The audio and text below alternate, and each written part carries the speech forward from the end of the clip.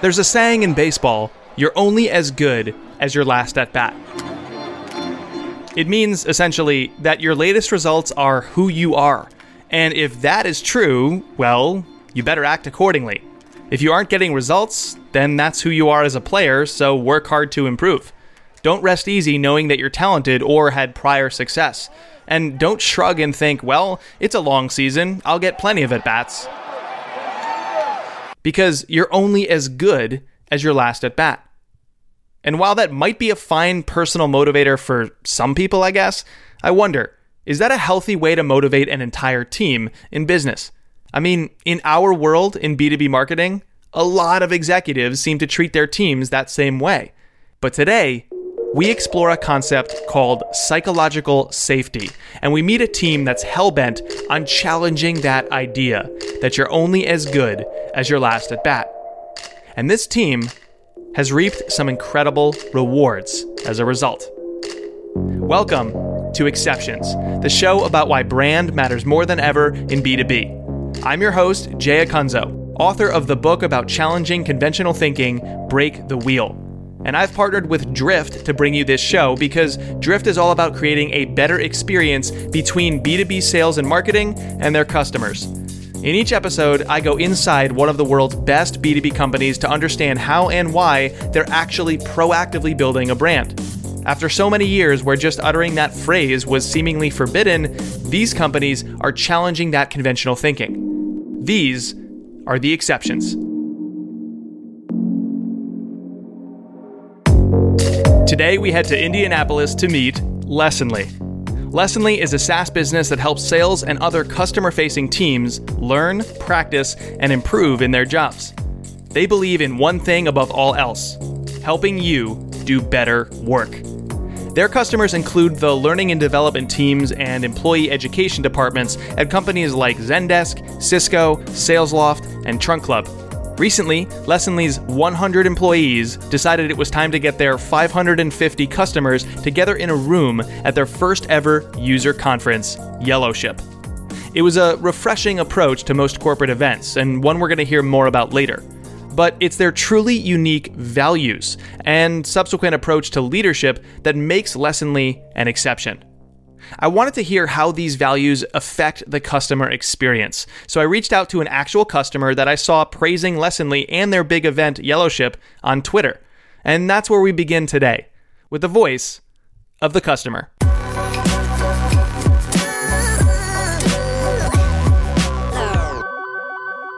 Can you just say your full name and where you live, and we can get started that way?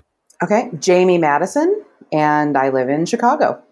Jamie works on the learning and development team at a mid-market software company, and I reached out to her because I wanted to understand more about Lessonly's event, Yellowship. It's such a common tactic for B2B brands to have an event, isn't it? But there's one thing I've learned as a keynote speaker on the road at like 25 to 30 events a year. Most of these things are exactly the same. So just as we can fight against building a commodity company by building a great brand, we can improve our events and other customer experiences the same way. If we have a coherent brand, well articulated, with values people actually live by at the company, well, that's kind of like a filter we can use when we make decisions. We can take any idea or tactic, no matter how new or common, and press it through that filter to make better sense of how we should actually execute our way. So, how did Lessonly execute their way? They put the customer at the center of it all. Talking to Lessonly people was like the only time of day that I really spoke to people who understood what it is I do all the time. So it was exciting to have the idea that I could go to a conference where I could meet up with a bunch of other people who do like a lot of similar stuff to what I do. What is it exactly that you say you do? Pretty easy to explain to B2B people. I am in the education department. I'm part of the marketing department, but I primarily focus on educating both internal and external users of our platform about how to use our platform and marketing best practices. Teams that learn better, do better. That much is pretty clear, and I think most of us would get on board with that idea. But what isn't so clear is how those learning and development teams that help people learn better, the ones that are found at most progressive B2B firms today, especially in tech, how do those teams connect with other like-minded individuals to advance their careers?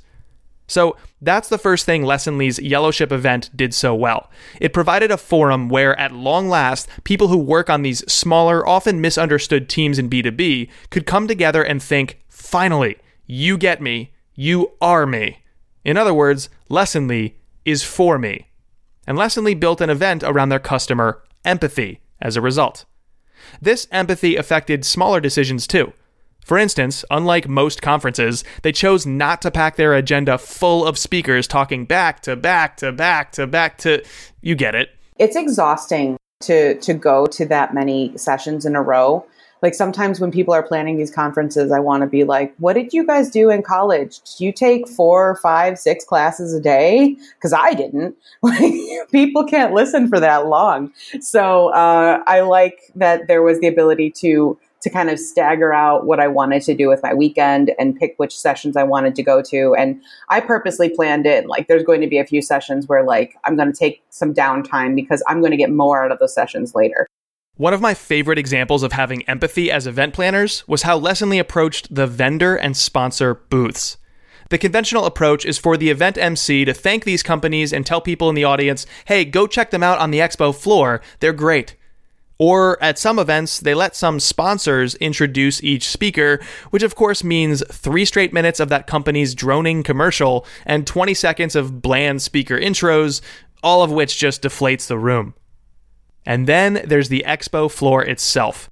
I'm sure you've been there before. You mill around the room, maybe with a friend or a colleague, and there's booths everywhere, and all these marketers and salespeople at each booth just keep staring at you, all wide-eyed as you walk by. Like, with each person who passes, they're thinking, are you going to talk to us? No. Are you going to talk to us? No. Are you going to talk to us? No. Are you going to talk to us? But at Yellowship, they did something different to improve the experience. They handed out little roadmaps where you can see a path through the vendors, and if you actually talk to one, they'd give you a little stamp on the roadmap. Complete the map, and you'd receive a llama. Not a real one, but the llama is the mascot for the event and increasingly for Lessonly overall. A llama named Ollie. Get it?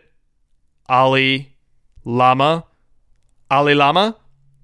Nice. So it was a nice incentive to like actually go speak with all the vendors, and they had cool vendors that had interesting things to say. So it didn't feel like drudgery. It just felt like a fun little game to go play, and then I get a prize at the end. So that was nice. I liked that. So often, people like Jamie feel like they exist on the margins of their companies and, if not, certainly the industry. We often laud the work of sales and marketing and customer support, of product and engineering and design. But the learning and development teams are rarely given the credit they're due. And make no mistake, they're due a lot of credit because they do a lot of important stuff. They onboard new hires, train people, help them get promoted and advance in their careers, educate existing employees on new products and processes, not to mention all the things that go into managing your career, like the finances. They improve the diversity and inclusion of teams and companies and even entire industries in doing so. All kinds of crucial things. But typically, these departments are really small. And so if you can find an event like Lessonly's Yellowship, and if you're Jamie, you try to bring some reinforcements. So I'm in a very small department. The education department there's 4 of us. And so I was like, I'm glad that I'm going, but I would love if I wasn't the only person who was gaining these insights. And I think that this is a teaching conference. You know, this is talking a lot about training. It's not just talking about how to use Lessonly. So like, let's bring more of our team in so that we can gather these insights together and we could split up and like, you go to this session and I go to that session. So I would say that the best way that I find to advocate is actually really knowing what it is you're attending and pointing out what you believe you'll be getting from all of those experiences. Because if you just want to go to a conference, they're going to be like, why? Is it in Vegas? And you're like, yeah. But I was like, no, I'm not begging to go to Indianapolis. Indianapolis is fine. It's a lovely little city, but I'm going because these are the things I want to accomplish. And I think if I bring these coworkers with me, we will accomplish even more. And so instead of just me going, I got to bring my 2 coworkers with me. So now this is the $1 million question. which is what every listener is going to want me to ask you because of what I've done with previous episodes of Exceptions, which is, if Lessonly, the brand, somehow became a person in your life, who would that person be and why? Oh, goodness. That's a good question. It's my mom. No, that's weird. Why? No, Lessonly can't be my mom. That's weird. Why did you go right to your mom? I'm just curious. That was such an instant reaction. Oh, honestly, because so I take I take improv classes, and we joke about, like, we don't say yes and where I take improv. So we like to joke like, I'm not your mom, or like, I'm not your dad. Like, that's just a running joke. So that's where I went. It's nothing personal. I feel like, and this is probably partially because I work so much and so well with Lucy. I feel like they're just like my understanding friend who, like, we go to school together, and if I miss a class, they'll like tell me what I missed and help me catch up. Like a best friend, but like still in the context of like helping each other out. Like you can actually ask each other for things, because you have those best friends, or you have those friends that you're like, oh, we're hangout friends, but we're not like do stuff for each other friends. Lessonly is like your friend who you're like, man, I really need XYZ. And they're going to say, okay, yeah, I'm there for you. I'll do that for you. I asked Jamie, why do so many of the customers I've interviewed on this series all say some variation of friend? And she said, well, friends are great things, but there's also a layer of accountability. See, unlike a family member, if they become a bad friend, well, you're no longer friends, and you can go and make more. There are other friends I can go make, and quite honestly, that's a pretty easy comparison in the B2B space. If they don't want to work with you anymore, well, copy and paste the competitor over you, and not much changes. And that's the problem. But there is one thing that's fundamental to every brand we've explored on this series, and I'd argue your company too, that makes that copy and paste process impossible. In other words, there's one thing that all these exceptions have in common that makes them one of a kind, and man, do they know it. They're people. They recognize not everybody with the same title is the same. Your content marketing manager, your social media marketer, your product designer, your software engineer, they're all different company to company. You can't just replace one and have the work be identical, because make no mistake, you and your team, that's the one thing competitors can't access. You are your company's unfair advantage. Are you using that advantage fully in your work? I believe we can all do exactly that if we embrace this episode's big idea: psychological safety.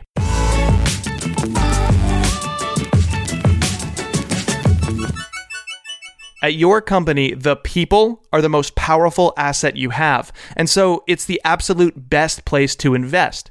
It's not overhead, it's not nodes on an org chart, it's the people doing the work. And it's not just about investing in their job skills, but in who they are as people.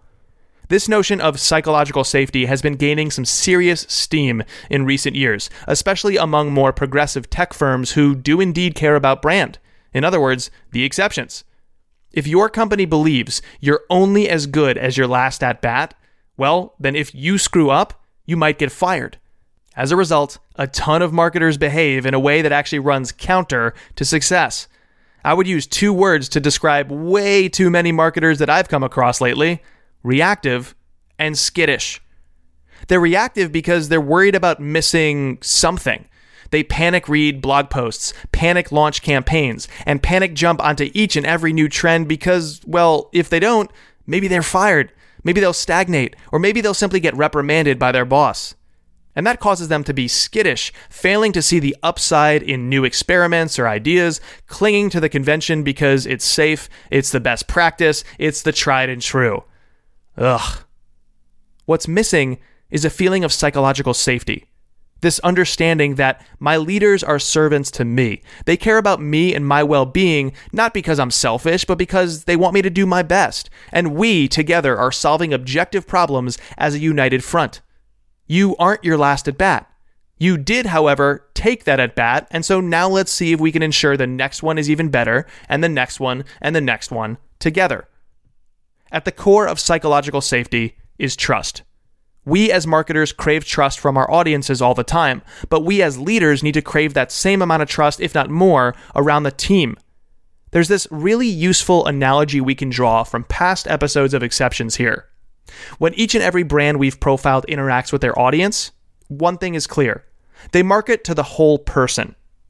Gusto thinks about your emotional, financial, and career health, not just the cold hard facts of getting paid or receiving benefits. Envision gives product designers an identity throughout their careers. Buffer builds community around remote working and better company culture. And Help Scout, they fight for customer service as an asset to business, not a cost center, going so far as to publish salaries and advocate that people pay customer support reps more. All of that stuff goes well beyond talking about the tips and tricks and tactics of what people actually do day to day. In doing so, these companies both serve their own interests and, of course, their customers' interests by treating people like whole people. Whole people are full of emotions and hopes and dreams, and they care about tangential topics to your product, not just topics one step removed from actually buying. These companies market to the whole person. In doing so, they all seem to say what Seth Godin says about great marketing. It's about saying to others, people like us do things like this. People like us. Not marketers like us, not BDRs like us, not designers like us, people. You are a person, not a lead, and these brands market to the whole person. So we can extend that idea today by caring about the whole person on our team. Not just a percent of a person that's a marketer or a designer or a manager or a VP. Brand is the collective behavior of your people and how others feel about that behavior. So far, we've talked a lot about the latter. But the latter, the way other people feel about you, is the effect of a cause and effect relationship. And the cause, the thing we can control, is our collective behavior. Without trust built among the team, without providing the psychological safety to stop working in reactive and skittish ways, we'll never do better work. It's time we treated everybody at our company as a whole person, not just a job title, not a node on an org chart, to build that trust, to provide psychological safety.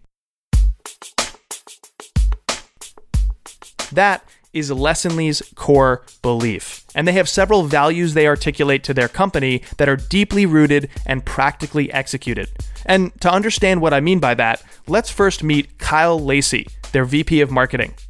Kyle told me about two of the best damn company values I've ever heard in my 10 plus years in SaaS: nonviolent communication and appreciative inquiry. There's kind of a mix between nonviolent communication and appreciative inquiry. At another company, if you miss a quarter or you lose a deal, some leaders would say that is unacceptable. We need to do it better next time. Appreciative inquiry would be, and at Lessonly, we try to do more of the, I understand that we missed that deal, but I believe this is the right team and we are going to do better next time. Instead of being very direct and degrading, you are stating the obvious. We missed it. We screwed up, but reinforcing the value of the people around you. And I think that's really hard to do, and I don't think very many people do it well. When you think about this theme that we're speaking to on the show, which is like this human-powered brand where everybody is responsible for the brand experience because the brand experience is the collective behavior of your company. Like, brand is like the shorthand term that we use to like remove the people, but ultimately it is the people. So like, how does that kind of communication affect the way the customer feels about Lessonly? Well, I think brand in general is everybody else's perception of you, right? Whether you're a person or you're a brand. So by having open conversations that are direct, but critiquing in love, for lack of a better term, your perception is being honest and straightforward and trying to help people get the best out of themselves. And so when we practice that with our customers, when we practice that with employees and ex-employees and even people who are interviewing, if we practice that with community organizations, if we try to live the Lessonly ideals and values outside, the perception is only going to get stronger for us in a good way, right? So I care that our 550 customers understand our values and our mission because it streamlines the story across everybody because they're also talking about it. That's the main reason we did an event like Yellowship, which I know we're going to talk about. But, it helped get everybody in a room. It helped us to solidify what we believed is our mission, and it was astounding how involved people got in that mission and how hungry they seemed for it. So, I think that perception is everything, honestly, and it's not my perception of Lessonly, it's our customers. And by us trying to live our mission and values outwardly, it helps because they can feel it and they can see it. Thanks to values like nonviolent communication and appreciative inquiry, and thanks to the consistent education of every new employee, whether they're just out of school or taking over an entire department, Lessonly has created a company built on serving whole people, not just job titles or nodes on an org chart. Marketing manager Katie Brunette told me that this affects her life in meaningful ways, and I do say life on purpose. The first thing she said was that it all comes from the company's founder and CEO, Max Yoder. Max talks a lot about psychological safety and making people feel safe in the workplace to be able to be a human, because really your work takes up most of your life, but it's physically impossible to be able to separate work and life. And to be able to have a work-life integration and let people know at work know what you're going through, it helps you do your job better because you're not trying to be secretive and hide something from them, and then they can be even more supportive. And so he really pushes that a lot. He has us do this exercise where you name like the biggest high in your life and the biggest low in your life. And it's super vulnerable, but it just helps you understand the people that you're working with as humans. And then you can just have honest conversations and you come at it with more empathy than anything else. And it has changed my work style so much.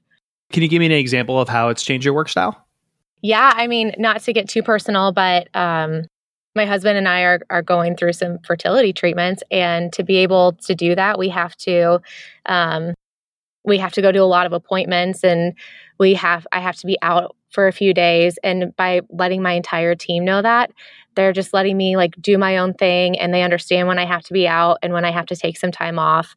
And it's just been it's been huge, and it's a huge weight lifted off my personal life. And then I'm able to do my job better because I know that they understand what I'm going through. We're going to hear more from Katie when we dive back into the Lessonly event, Yellowship. And for what it's worth, both Kyle and Katie said that if Lessonly were an actual person in a customer's life, he'd be their CEO, Max. If the values don't come from him, they're at least most consistently shown by him. Lessonly's focus on psychological safety isn't a tactic to create a brand. It is their brand. We get into this mode as marketers where when we hear something pithy from an expert, or somebody says that something works, or we've done it in the past and now we want to do more of it, we then try to manufacture the result. I blame our industries. Actually, you know what? There's no such thing as an industry or a company. There's just whole people. So let me say that again. I blame our overemphasis on measuring everything in a way that feels like direct response. That's why so many brands are being built that feel so hollow, like they're doing things based on the letter and not the spirit. Kyle Lacy agrees. Oh, I just think we've gotten away from being brand marketers and more towards being like metric heavy.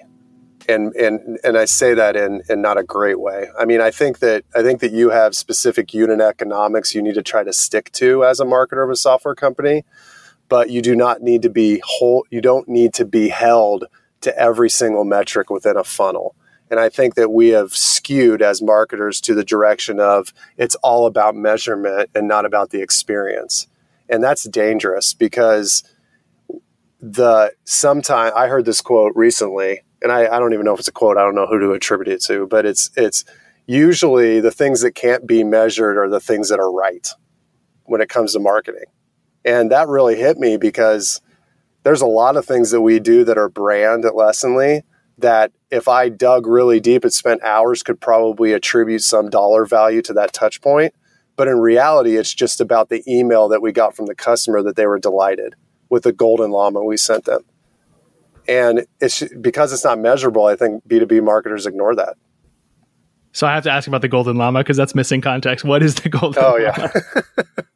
So we give a Golden Llama out every quarter to an employee that exhibits the mission and values of Lessonly.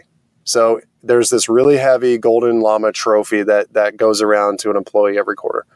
We get the idea to send Golden Llamas to a bunch of our prospects to put more of a brand culture spin instead of like sending a direct mail piece about the product. And it has been our best performing direct mail by far. So I have hand spray painted 700 llamas gold that we then box up and send, that has a card that talks about Golden Llama, our Golden Llama experience as a Lessonly employee. And then it tells the recipient to give the Golden Llama to an employee that exhibits these values. Wait, hold on, Kyle. So I've known you a couple of years now. I am now trying to picture this person that I know wearing like goggles and being in like a garage, like spray painting llamas. I have a picture of me in my garage, and it has, I think there's 300 Golden Llamas on the floor in plastic with goggles and a spray mask. Yeah, so I'm more yes, than happy please. to send you that picture. Yes, please, because I think we'll put that in the blog post. That'll be amazing to see. I think that the value, and we still, like, we have ordered, like, I guarantee you we are the best customer of this random manufacturer that just produces these 3-inch tall llamas. Because we've ordered a ton of them, but they are so different from all the other crap that's being sent out, and their brand. So yeah, and we're lucky that llamas are like cool right now for some reason.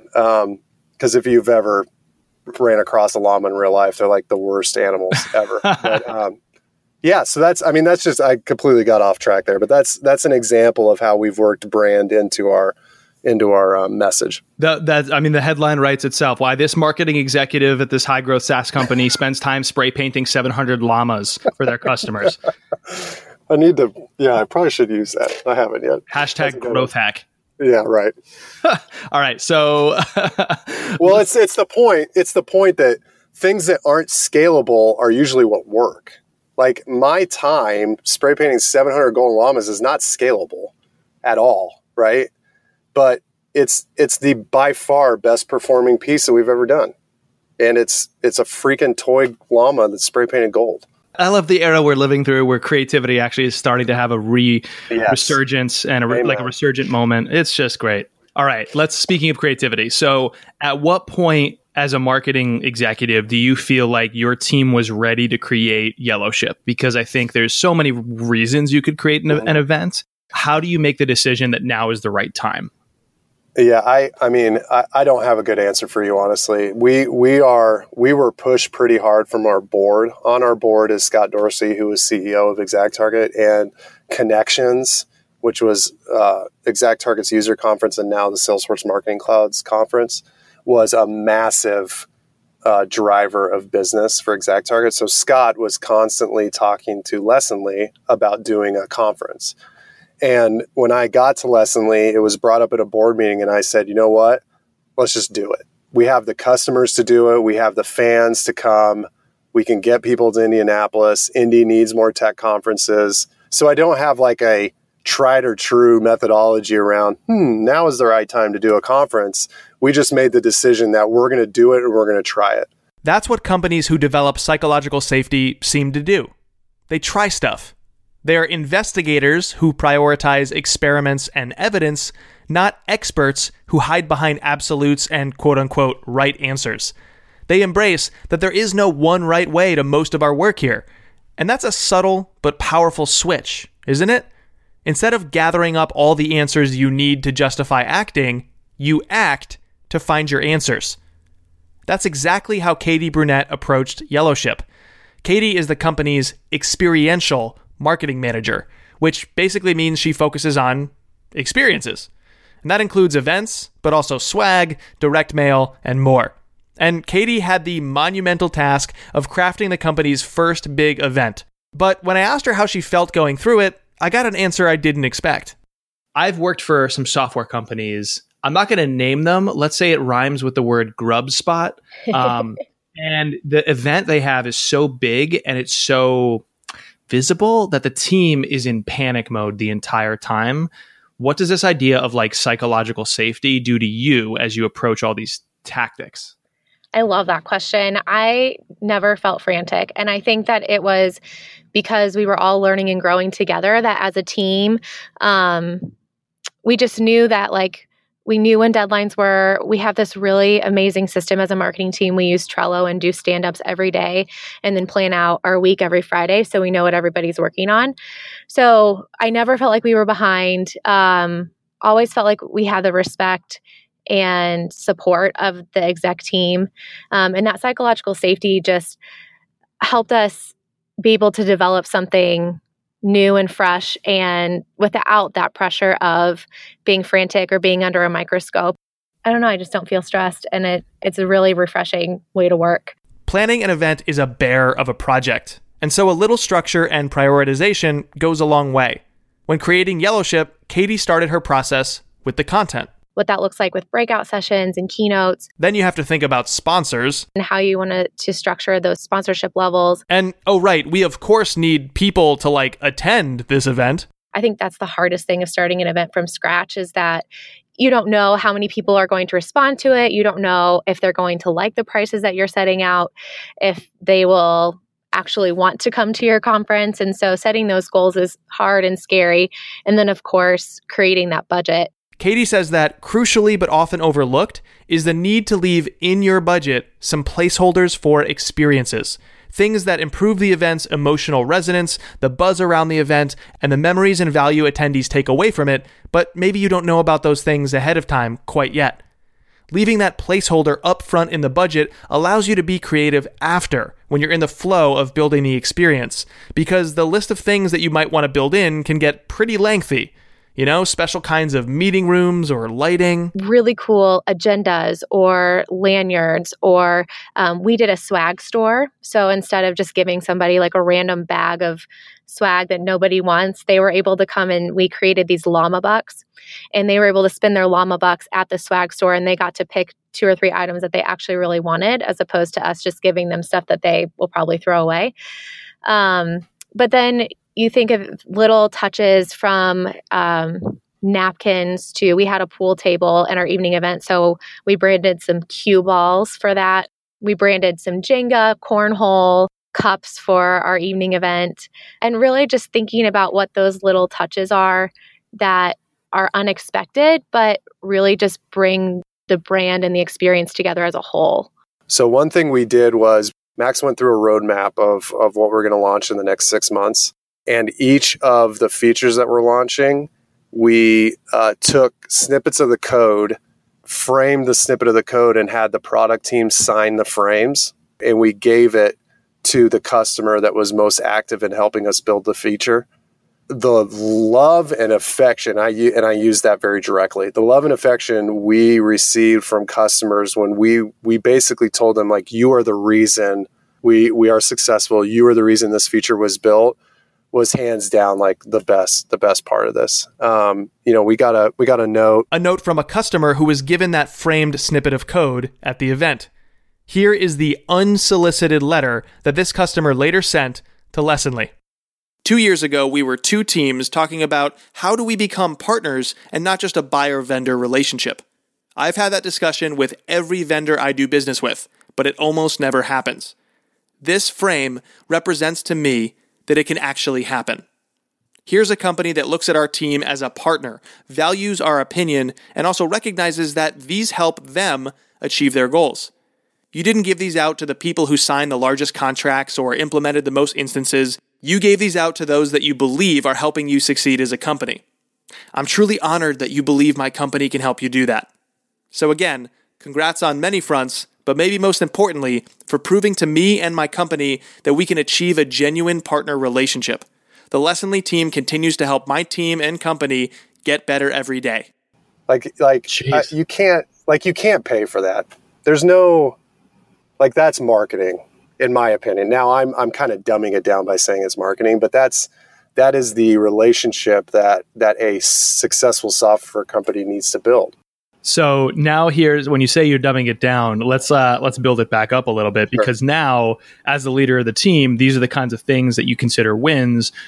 And obviously there's a danger in sort of manufacturing it, making it, like losing the soul almost to try to like make it a recurring best practice or trope. So you have this great event, you have wins like that and that email and that note. This is a weird question, I guess, but like, how do you keep the spirit of that stuff alive and not let this devolve into, kind of what happened with like publishing helpful content? Like It started as helpfulness and then it became like, how do you prove that you're the most helpful instead of actually be the most helpful? Like it devolved. So how do you make sure this doesn't just like devolve? Man, that's a good question.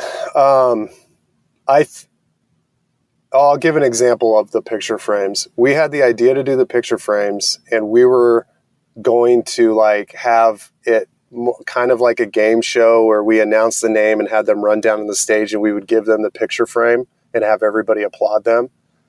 And we did a quick gut check and realized that was manufacturing an experience and not creating one.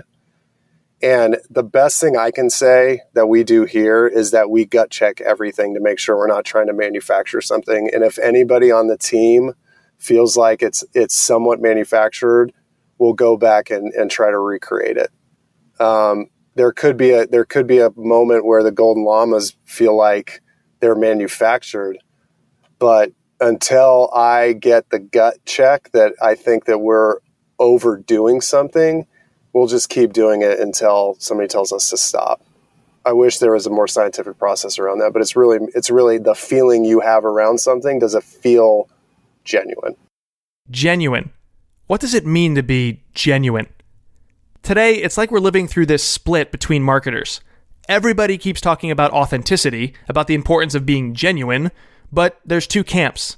Some do this because it sells. It's a means to an end.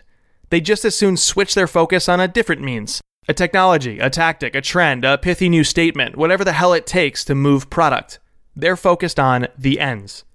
But great leaders today focus their teams on the means to those ends. The objective is to understand and improve upon the path to results. And in doing so, you get better results. Being genuine means being truly who you are. And who you are goes so far beyond your job description. You are a whole person, just like everybody on your team. And that is your unfair advantage, so long as you're being genuine. For us, it is ingrained in our identity as a company that our ability to help people do better work is our platform no matter what we sell. This episode was written, produced, and hosted by me, Jay Acunzo, and brought to you by Drift. If you haven't yet, go listen to all their other series within Seeking Wisdom. That's their podcast feed if you're not there already. So head over to your favorite podcast app, check out Seeking Wisdom to find more episodes of Exceptions and other shows from Drift.